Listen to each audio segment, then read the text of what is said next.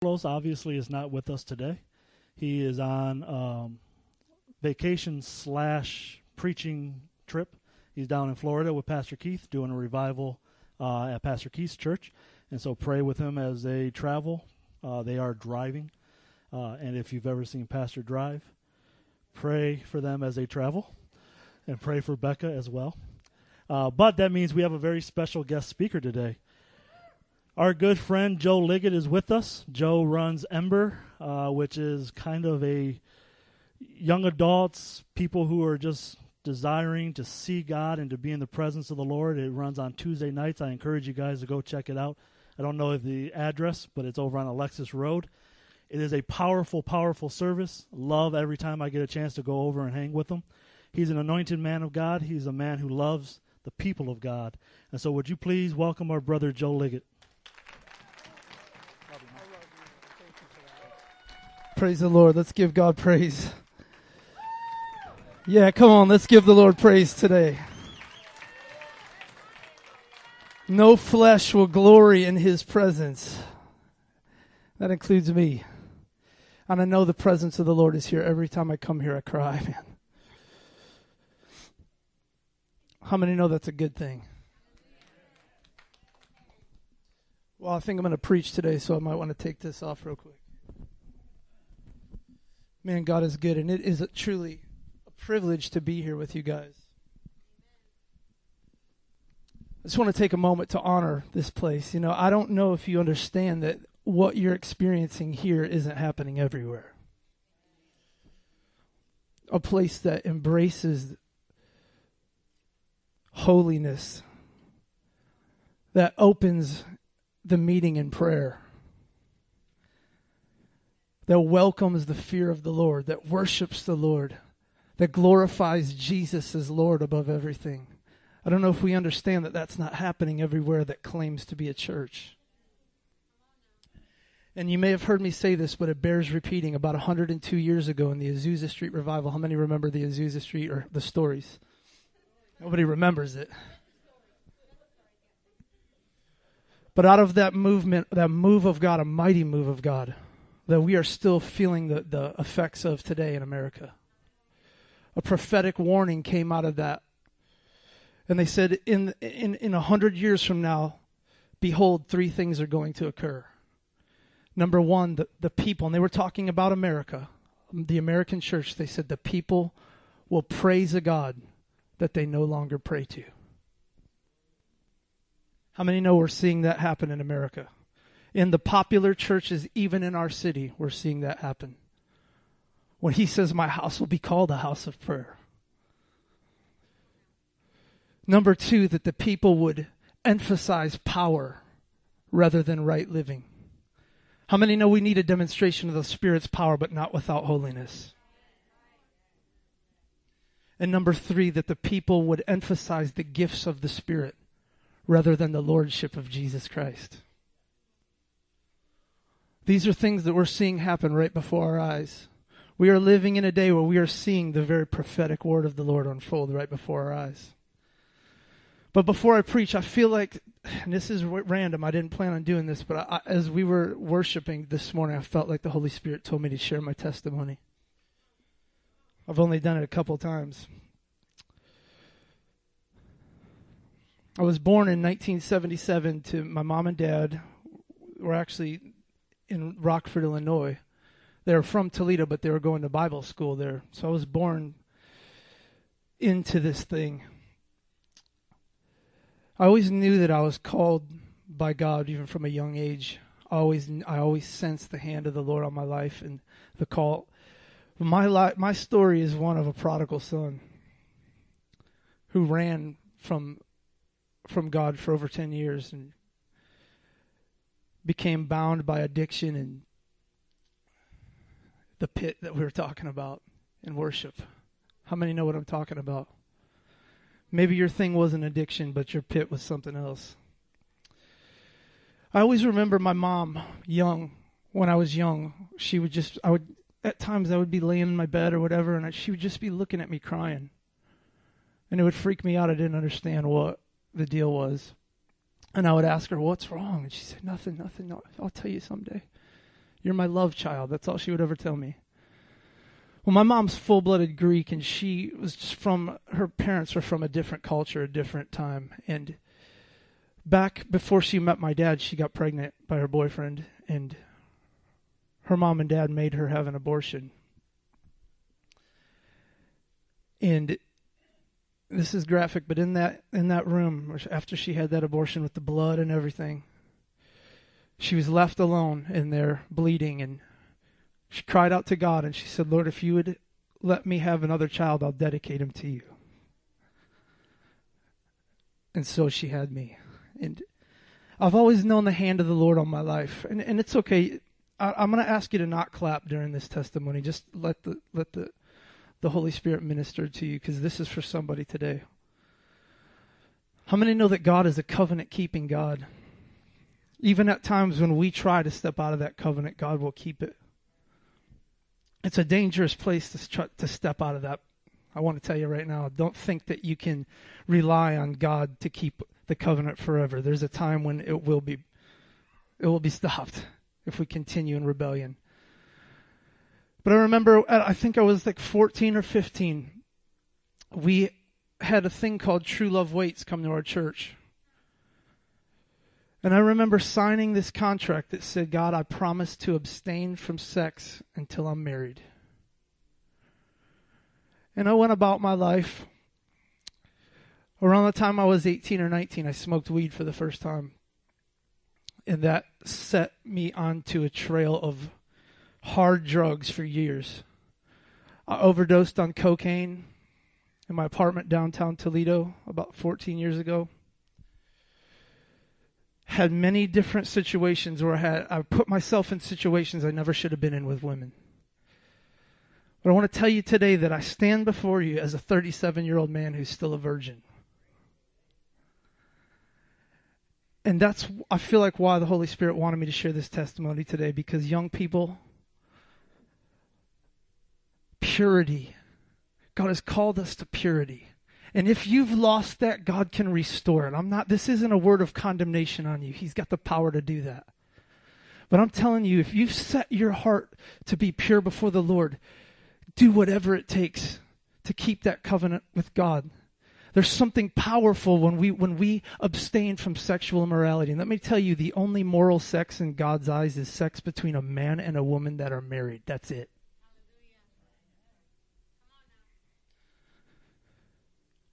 Sexual sin harms the soul. It's the sin that we sin against our body, the Bible says.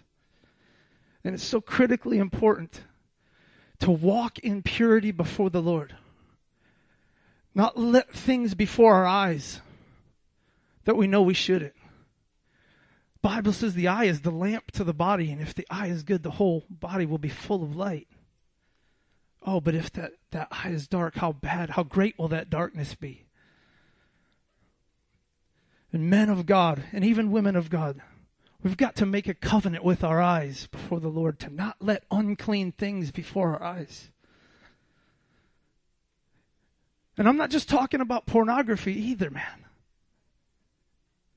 We put so many things before our eyes and our ears in the name of entertainment that our spirits have become so dulled down we can't even hear the voice of God. Praise God.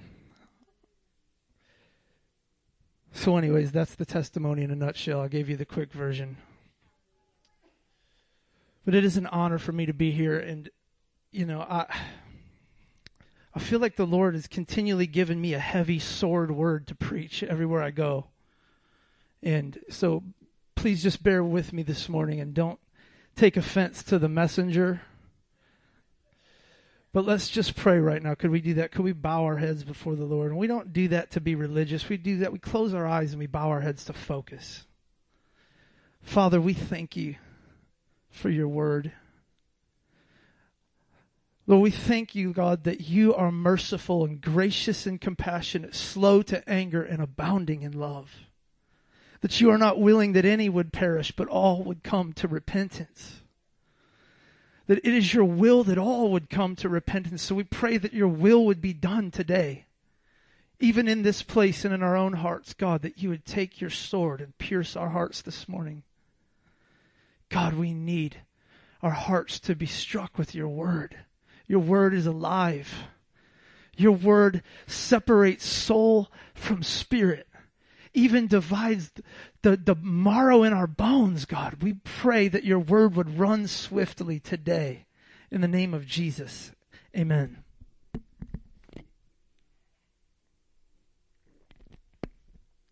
It really is an honor to be here, man. Pastor Carlos has become a great friend of mine, as well as many people here, even in the room today. And, you know, it's just awesome to come to a place that's not so steeped in religion that they welcome somebody who wears a hat. How many know we got bigger problems in the American church than the preacher wearing a baseball hat?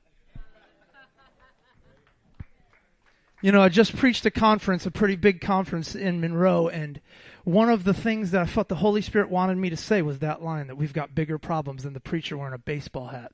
And during worship, I'm standing in the back, and a man comes up to me and he says, "Are you going to wear that hat when you preach?" I said, "Yeah," and he looks at me and says, "Then I won't be here." How many know there's a way that seems right unto a man, but in the end it leads to death? That's not talking about sin. Sin doesn't feel right to anybody. That's talking about religion. We've got to be so careful that we don't embrace religion and traditions and rules and regulations and miss this thing. Even the holy people of God, the Jewish people, they're required to keep their heads covered when they go into holy places. Come on. This is just a yarmulke with a brim. Come on, amen. That's all it is. Can blow the shofar right now and we'll just dismiss. Oh, hallelujah. Okay, so that's it. I'm going to try not to joke anymore. Laura told me not to preach on the fear of the Lord, bring a fresh word, so I'm just kidding. She didn't. Let's turn to Isaiah 30, verse 9 this morning.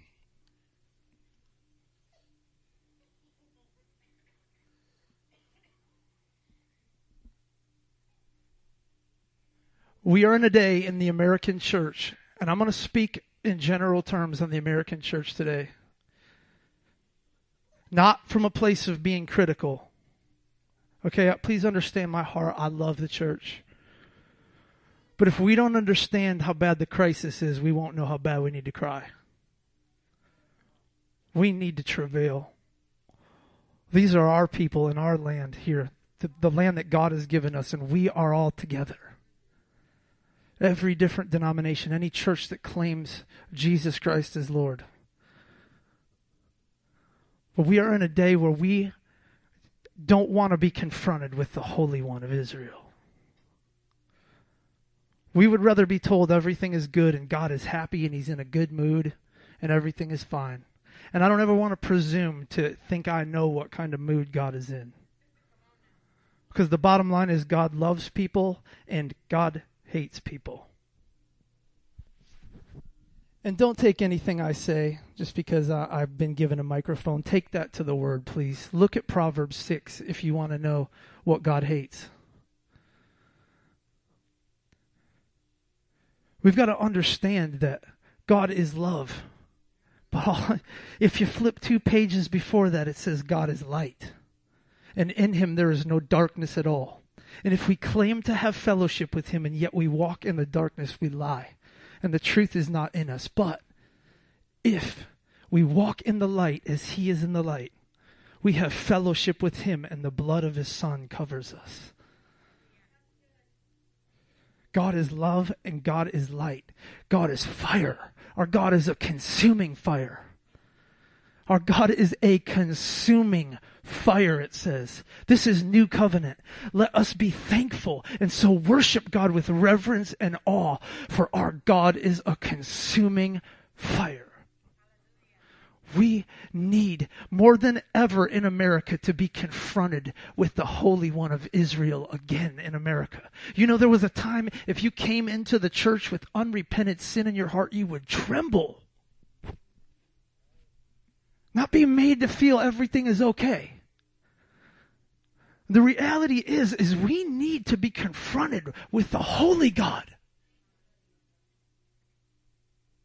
We've got to live in this tension of the love of God and the fear of God. Because we're on this road called life. And we need the love of God to keep us from legalism. But we need the fear of God to keep us from lawlessness. We're in a day where people don't want to be confronted with the holy God. Where prophecy has become such just whittled down to a feel-good personal word for you. When the Bible says that prophecy is for the strengthening and encouragement of the church. That it adds encouragement and strength into our hearts when we hear the prophetic word of the Lord. Whether it's a fresh prophetic word or the sure prophetic word of the Lord. Peter says you would do well to listen to the prophets in the written word. Let's look at what it says here. Isaiah 30 verse 9, it says, "These are rebellious, deceitful children. Children unwilling to listen to the Lord's instruction. They say to the seers," and these are prophets that see visions. They say to the seers, "See no more visions." And to the prophets, "Give us no more visions of what is right, but tell us pleasant things.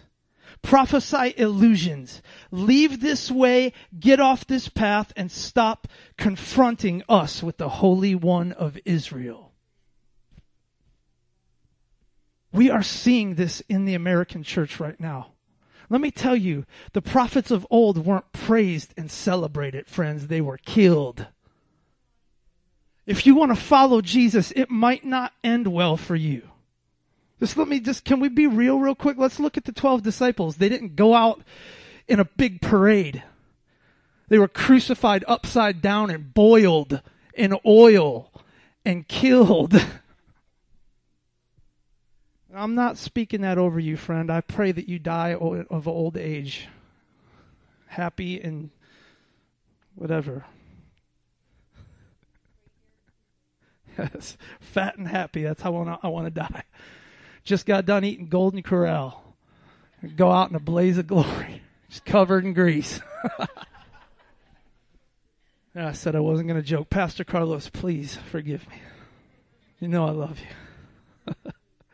But listen, we are in a day where we don't want to be confronted in America with the holy God. But it's the one thing we need to be confronted with. Because I tell you, many are going to stand before him on that day saying, "Lord, Lord, oh, didn't we prophesy in your name? Didn't we even perform miracles, God?" And he's going to say, "Get away from me. Depart from me. I don't know you, you worker of iniquity." Let me tell you, there's coming a day in the church where we're not going to be able to do it our way. It's going to be God's way and his way alone. He's preparing his people, his bride, his church in the glorious last days. And it's going to be God's way or no way at all. I tell you, I believe that some of what we see as the church is going to be kindling for the great awakening that's coming. Because I believe with all my heart that the third great awakening is not going to come out of a time of prosperity, but it's going to come out of a time of crisis. Listen, it's projected that in 10 years, China will be the biggest Christian nation in the world. And it's illegal to be a Christian there. Well, let's Selah. Let's marinate on that for a second. Can't own a Bible, and it's about to be the largest Christian nation on the planet. I tell you, it's out of persecution that the church prospers. It's an odd thing of how that works. But the bottom line is it should kind of make sense to us. When everything's going great, we usually don't need to pray. We don't feel we need to pray.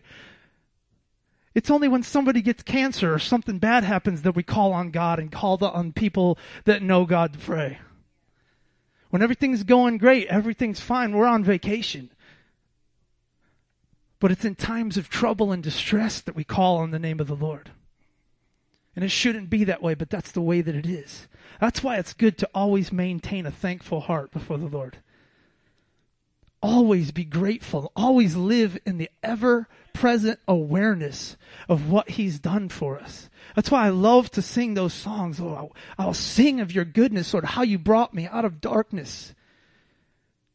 The word says, remember the rock from which you were cut, remember, don't forget. Don't forget what God has done.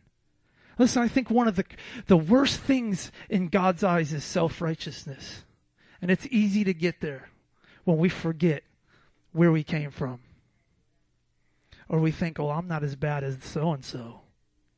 Well, I've not ever done that. Listen, what you're doing thinking that is probably worse than what they did. Do you know one of the 6 or 7 things Proverbs 6 says God hates is haughty eyes? Haughty eyes, looking down on somebody for what they did or who they are. God hates that. He hates that in people. The last thing on the list is a man or woman that stirs up division among the brothers, among the church. We are in a day right now where we need to be confronted, and I'm going to move on now. I came really to preach on 2 things, the God of Israel and the second coming of the Lord Jesus Christ. 2 things we're not hearing a whole lot about in the American church right now. If we ever needed to hear a message on the second coming of Jesus, it's today. We have got to live in the light of the second coming of Jesus because it's close at hand. And he says no one's going to know the day nor the hour. But out of his mercy, he's given us the signs of the seasons. And you look in Matthew, every single thing, wars, rumors of wars, famines, earthquakes in various places, nations rising against nations, it's all happening. And he says that in those days, the love of most is going to wax cold. Many are going to depart from the faith and turn and betray one another. We need to think about that for a minute. You have to be in the faith to depart from the faith. So that means that Christians are going to stop being believers and turn and betray even some of us. We've got to live in the realities of God's word, rooted and grounded in his love and in the fear of the Lord and in the light of the second coming of Jesus Christ. We are seeing the prophetic word of the Lord unfold right before our eyes. We are steamrolling into the very fulfillment of every prophetic word written in the Bible. From Israel to Jesus coming back. We've already seen the word of the Lord prophesy that God is going to take the apple of his eye, the Jewish people, Israel, and punish them for their disobedience and scatter them all over the world. And it's happened. And if you need proof of God, just look at the Jew. How can a people be a people for over 2,000 years without a homeland? That's a mighty miracle of God.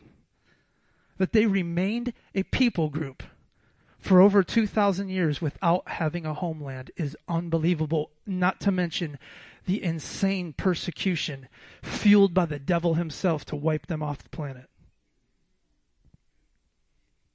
We are seeing the very fulfillment. God says, I'm going to scatter them around the world to the 4 corners of the earth. He did it. And then he says, I'm going to bring them back and give them a land. We've seen this happen. In 1948, a mighty miracle happened, and God brought them from all over the world, and the state of Israel was born. Praise the Lord.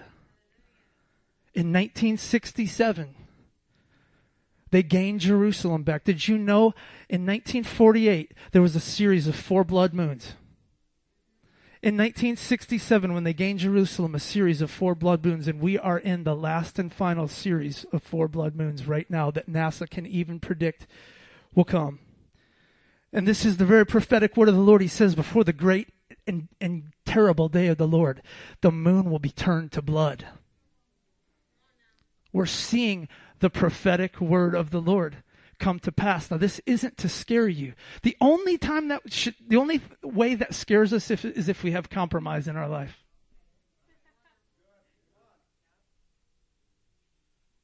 When you are walking in the light as he is in the light, these things this is prophetic. It adds courage to my heart to know, whoa, God is alive. Look at what he's doing.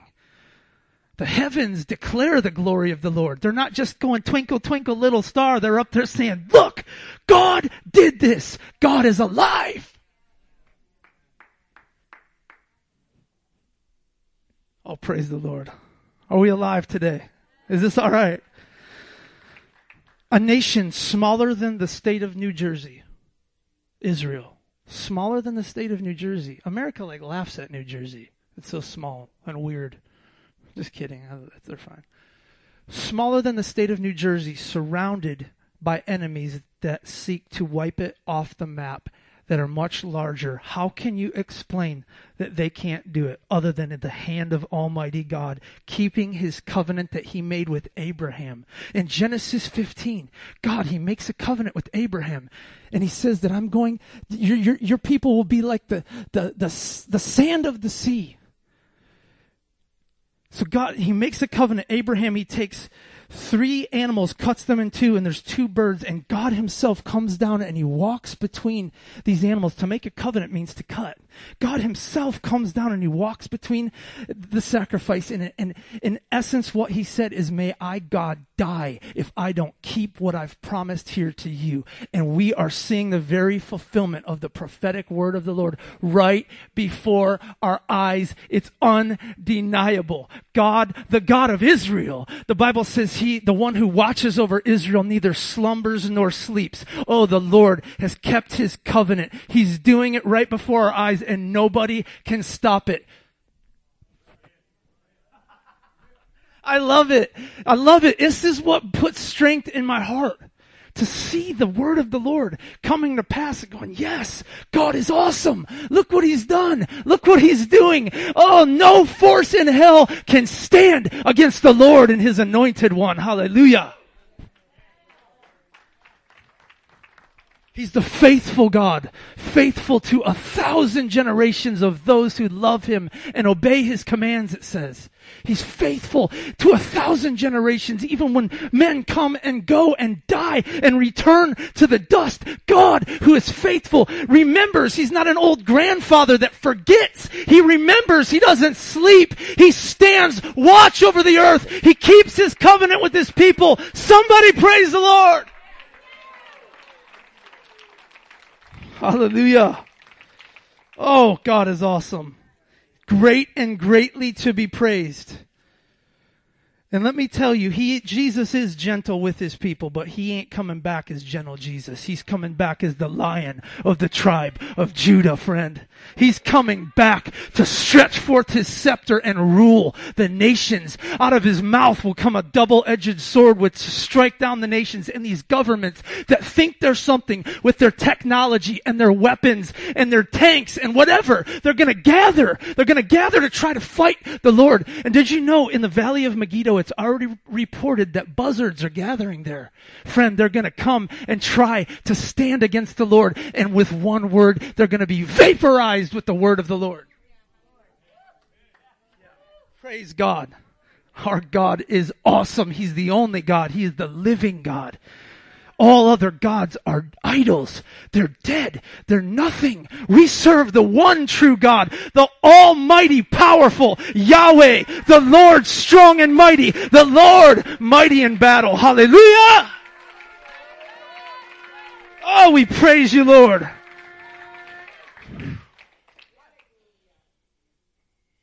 Isaiah 59:19. It says, from the west men will fear the name of the Lord. From the rising of the sun, they will revere his glory, for he will come like a pent-up flood that the breath of the Lord drives along.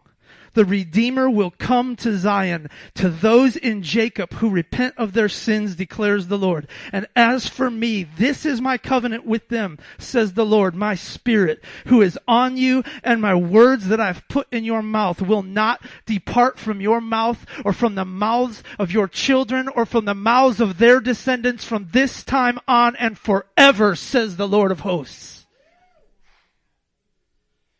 Oh, God can't be stopped. And let me tell you, the enemy, Satan, is a preemptor. He tries to get in between God's plans before they can happen. He tried to kill Moses when he was a baby through Herod or through Pharaoh, killing all the babies in the land. He tried to kill Moses before he could grow up and fulfill the prophecy, fulfill the plan of his life. He tried to kill Jesus through Herod as a baby before Jesus could grow up to be 33 years old and be the sacrificial lamb of all the world. He tried to kill the Jewish people in the Holocaust before the prophetic word could be fulfilled and they would be brought back to their land. He has even been blasphemous and went to the very Temple Mount in Jerusalem where God's holy temple was and will be again, and raised up a mosque to a dead God, and inscribed in stone are these words, far be it from God to have a son. We are seeing the very prophetic word of the Lord happen. I tell you, God cannot be stopped. It does no force of hell, no clever plan from a deceitful serpent can stop Almighty.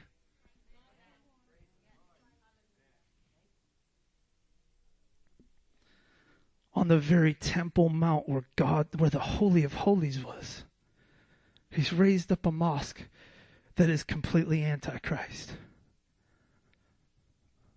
We've got to understand what's going on.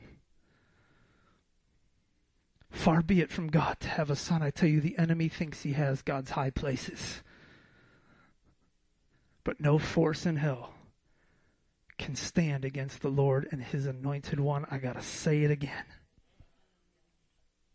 This is in Psalms 2, and just hear the word of the Lord. Why do the nations conspire and the people plot in vain? The kings of the earth take their stand, and the rulers gather against the Lord and His anointed one. They say, let us break off His chains, they say, throw off His fetters. But the one enthroned in heaven laughs. The Lord scoffs at them. Come on. The Lord laughs at their plans.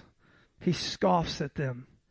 And listen to what He says. He says, and then it goes on to say, then He rebukes them in His anger and terrifies them with His wrath, saying, I have installed my king on Zion, my holy hill. Oh, God. Are you getting encouragement in your heart today from the prophetic word of the Lord? This is prophecy. This is what we need to add strength and encouragement to our hearts.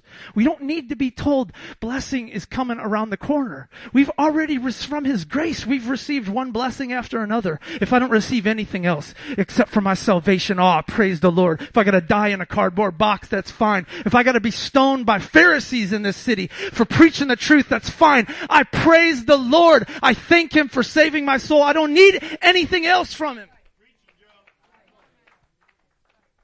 But out of His kindness, He continues to bless us. He loves us. He loves His people. And I want to tell you, the love of the Father is for the people of God.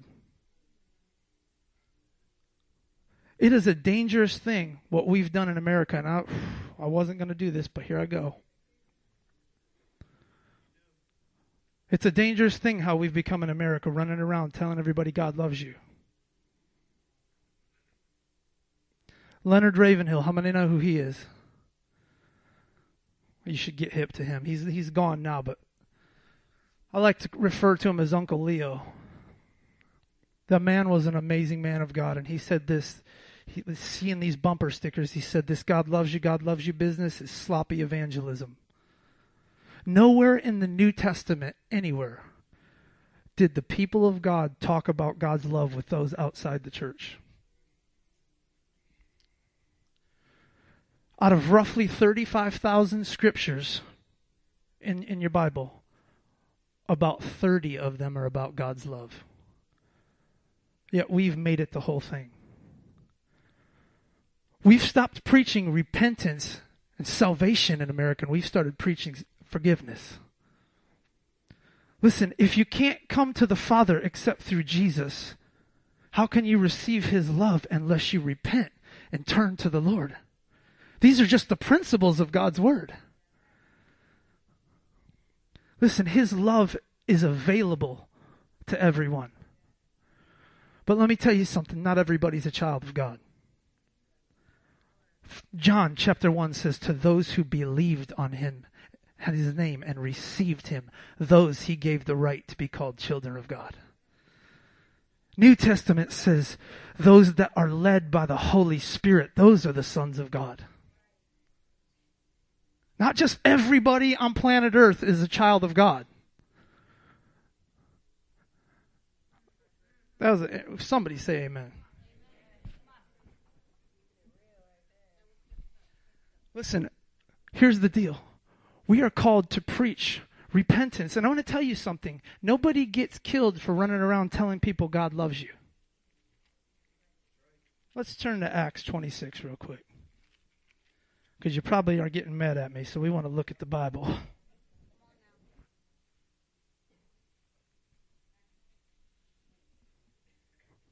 Listen, I praise the Lord for his love. It is because of his great love that I am not consumed, that we're not consumed. Lamentations, his mercies are new every morning. How great is his love. How great is the love that the Father has lavished on us that we would be called children of God. Oh, we love him because he first loved us. I'm not diminishing God's love in any way.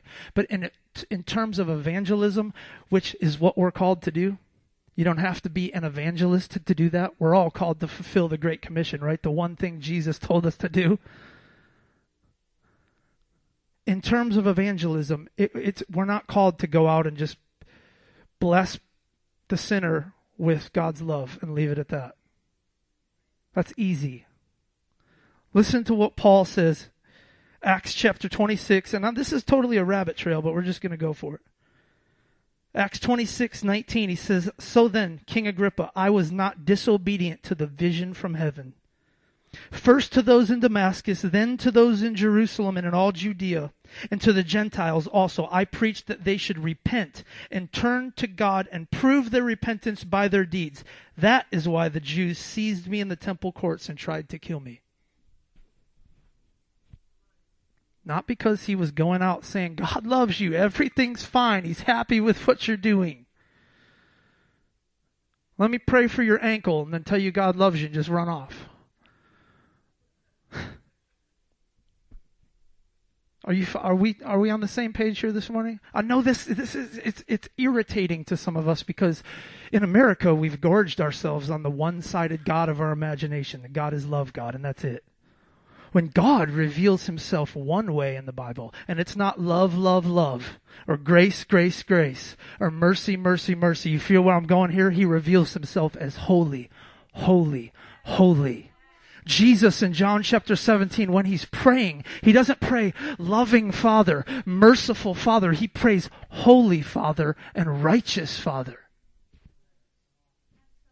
We've limited God down to this God in our own imagination, the one we want to worship, a God made in our image. It's time that we get confronted with the holy God again. Holy God who produces holiness in us. Not a loving God that produces a flim-flam Christianity that's weak. That's why what we're seeing in America right now, guys. Because God is become, we've brought him down to our size. We brought him down to our size. We're not looking, we need an Isaiah 6 encounter again where he sees God in his transcendence and in his holiness and his awesomeness. And he begins to think a lot less of himself and a lot more of God. And he begins to say, woe is me. I'm a man of unclean lips. I'm not worthy. We need an Isaiah 6 encounter where we get encountered with the holiness of God again. That's not a threat, you guys. I mean, this is a good thing. Repentance is a good word. It's a beautiful gift that God would actually give us a chance to turn. That's an awesome thing. It's become a cuss word in the church. We don't want to hear about repentance. We need to be confronted with the holy God again. Amen. Okay, shifting gears. One of the greatest signs of the return of Jesus to the earth is the ingathering of the Jewish people.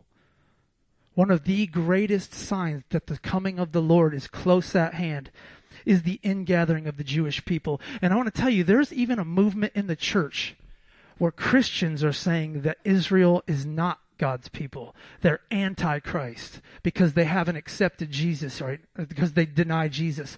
Do we not understand that the Bible says that their eyes have been blinded for our sake? That there's been a hardening of their hearts until the fullness of the Gentiles, that's us, people that are not Jews or Gentiles. There's been a hardening and a blinding of their eyes until the fullness of the Gentiles comes into the kingdom. We've got to understand it's because of that alone, man. We should be praying for them. And even more so, the word says that it's our life lived as a worship before the Lord should provoke them to jealousy. Let's look at Romans chapter 11. If you're still with me, say amen this morning. Hope we're still friends after this. I love this place. Romans chapter 11, verse 13. We're going to read a little bit here this morning. How much time do I have? Laura said 2 minutes. He says this in Romans 11, verse 13. He says, I'm talking to you Gentiles, inasmuch as I am an apostle to the Gentiles. I make much of my ministry in hope that I may somehow arouse my people to envy and save some of them. For in their rejection is the reconciliation of the world. Wow. God, we thank you. For what will their acceptance be but life from the dead? If the part of the dough offered as first fruits is holy, then the whole batch is holy. If the root is holy, so are the branches. And so, if some of the branches have been broken off, and you, though a wild olive shoot, have been grafted in among the others, and now share in the nourishing sap from the olive root, do not boast over the branches. If you do, consider this: you do not support the root supports you. You will say then, branches were broken off so that I could be grafted in. Granted, but they were broken off because of their unbelief, and you stand by faith. So do not be arrogant, but be afraid. For if God did not spare the natural branches, he will not spare you either. Now listen to this verse. Consider, therefore, the kindness and the sternness of God. King James says the goodness and the severity of God. Sternness to those who fell, but kindness to you, provided that you continue in his kindness. Otherwise, you also will be cut off. I know this is hard stuff, guys. I know. And if they do not persist in unbelief, they will be grafted in, for God is able to graft them in. After all, if you were cut out an olive tree that is wild by nature, and contrary to nature were grafted into a cultivated olive tree, how much more readily will these, the natural branches, be grafted back into their own olive tree?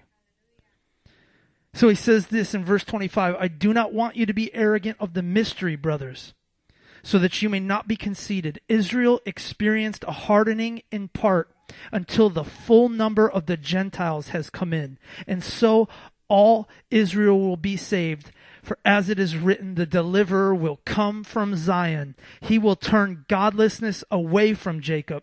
And this is my covenant with them that I've made with them, and I will take away their sins. Praise God. God has made a covenant with his people Israel, and he will keep it.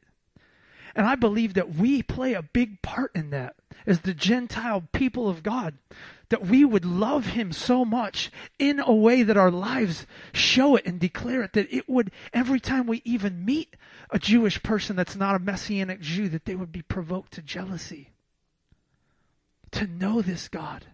And it's not about us convincing them to think like we think and beat them with the Bible, but our lifestyles lived as offerings before the Lord would provoke them to jealousy.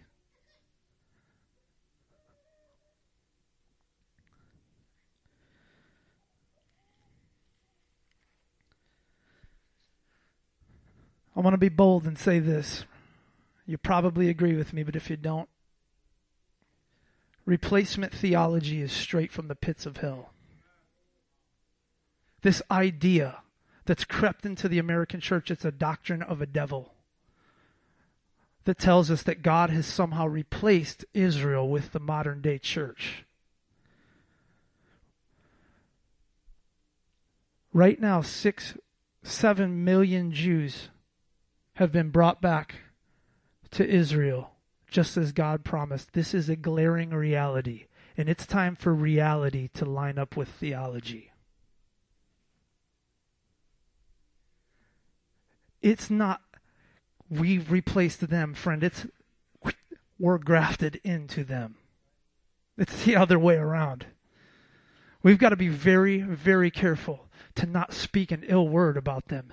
This anti-Semitic spirit is so heavy. I mean, you would think that we would have learned from history what happened in the Holocaust and never do that again. But you see, the hatred for God's people is as strong as it ever was. All over. We're seeing it even at the University of Toledo. Yeah, the University of Holy Toledo. It's everywhere. We've got to pray for the Jewish people. We've got to lift them up and ask the Lord to reveal Messiah to them, to reveal Jesus, reveal His Word, show them. This is the Messiah. He has already come, and He's coming back again. And look what the Lord has done. Guys, the psalmist says this, he says, even as the mountains surround Jerusalem, the Lord surrounds His people both now and forevermore. Wow, I love that verse. Isaiah 66, just hear the word of the Lord. Verse 14, it says, the hand of the Lord will be made known to His servants, but His fury will be shown to His foes. See that the Lord is coming with fire, and His chariots like a whirlwind. He will bring down His anger with fury, and His rebuke with flames of fire. For with fire and with His sword the Lord will execute judgment upon all men, and many will be slain by the Lord. I believe that we have got to look upon the Lord Jesus rightly. Not the version of Him that we like most. He's not coming back as baby Jesus. We've got to understand this, guys. He is coming back to judge the quick and the dead. To judge the living and the dead. To bring out every deed, whether good or bad, into the light. We've got to live in this reality. Revelation 19. Let's stand as I read this.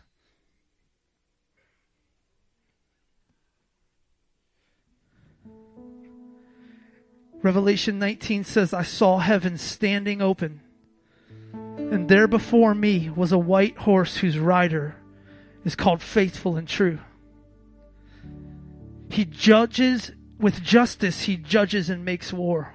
His eyes are like blazing fire, and on His head are many crowns.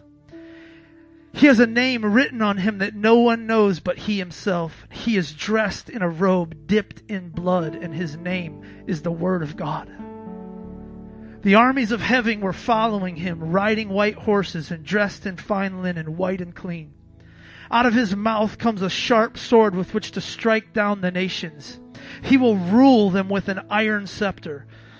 He treads the winepress of the fury of the wrath of God Almighty. And on His robe and on His thigh are written this name, King of Kings and Lord of Lords. Friend, I want to tell you today, He is coming back. And He's coming back in blazing glory with the angels of heaven. And you're not going to have a billboard that flashes to you that Jesus is coming back. It's time to repent. He says He's going to come back like a thief in the night. This isn't my opinion. This is book. He's coming back like a thief in the night. And I want to say to you today, if you've got compromise in your heart, if you've got sin in your heart, or you don't even know that your name is written in the Lamb's Book of Life, today is your day, friend. In the light of the approaching day of the Lord, we need to ask ourselves something. We need to ask ourselves this question. In light of the approaching day of the Lord, how then should we be living? Jesus said this in Luke chapter 12, verse 35. He says, be dressed and ready for service. Keep your lamps burning, like men waiting for their master to return from a wedding banquet, so that when he comes and knocks, they will immediately open the door. It will be good for those servants whose master finds them watching when he comes. For I tell you the truth, he will dress them to serve. He will dress himself to serve. He will have them recline at the table and will come and wait on them. It will be good for those servants whose master finds them ready. when he comes, even in the second or third watch of the night. But understand this, if the owner of the house had known at what hour the thief was coming, he would not have let his house be broken into. Therefore you must be ready, because the Son of Man will come at an hour that you do not expect. I want to share with you a story before we close today.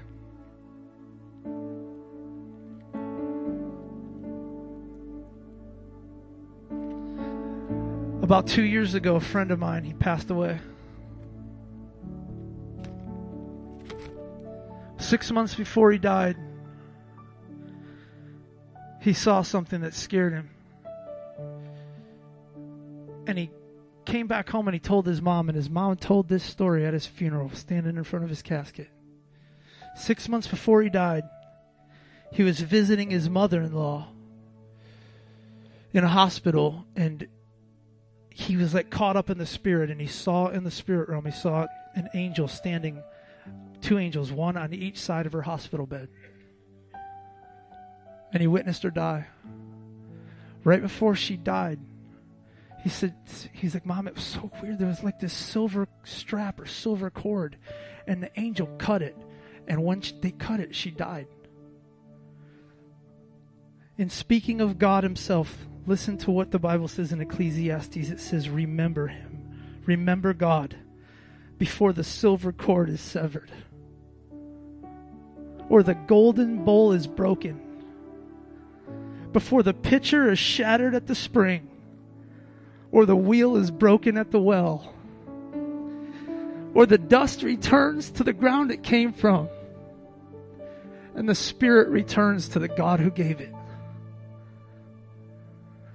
I'm not real big on just doing altar calls for the heck of it, but if you've got something in your life today that you need to get right with the Lord, or you want to accept Jesus as your Lord and Savior, today is your day. And if you can't do it here, you can't do it anywhere. This is a place that loves the Lord. This is a people that loves God. And I want to invite you to come up, and I want to pray with you, whoever you are. If you've got anything in your life, I invite you to come right now in Jesus' name, and ask the ministry team to come up here, please. Well, we praise the Lord. Thank you, Lord.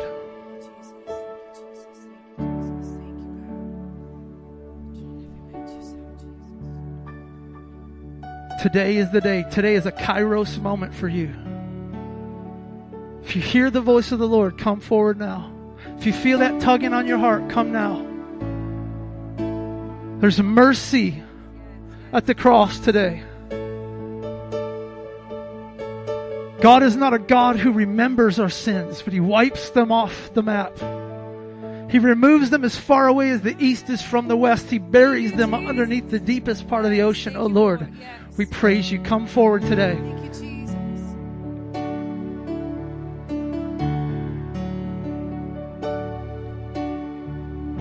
Oh, praise you, Jesus.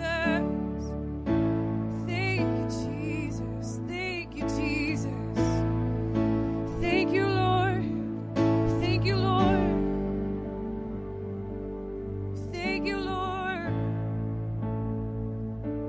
Thank you, Jesus. Thank you, Jesus. And I will sing of how you drove me out of darkness into glory. And I will sing of how you drove me out of darkness all the way home.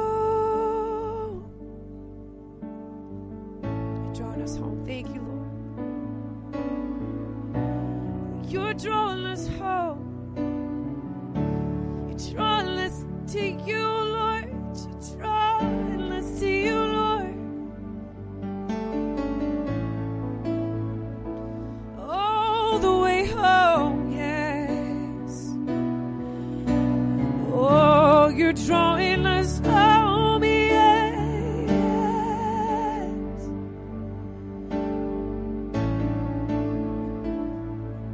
drawn us to you and out of compromise, Lord. Hallelujah.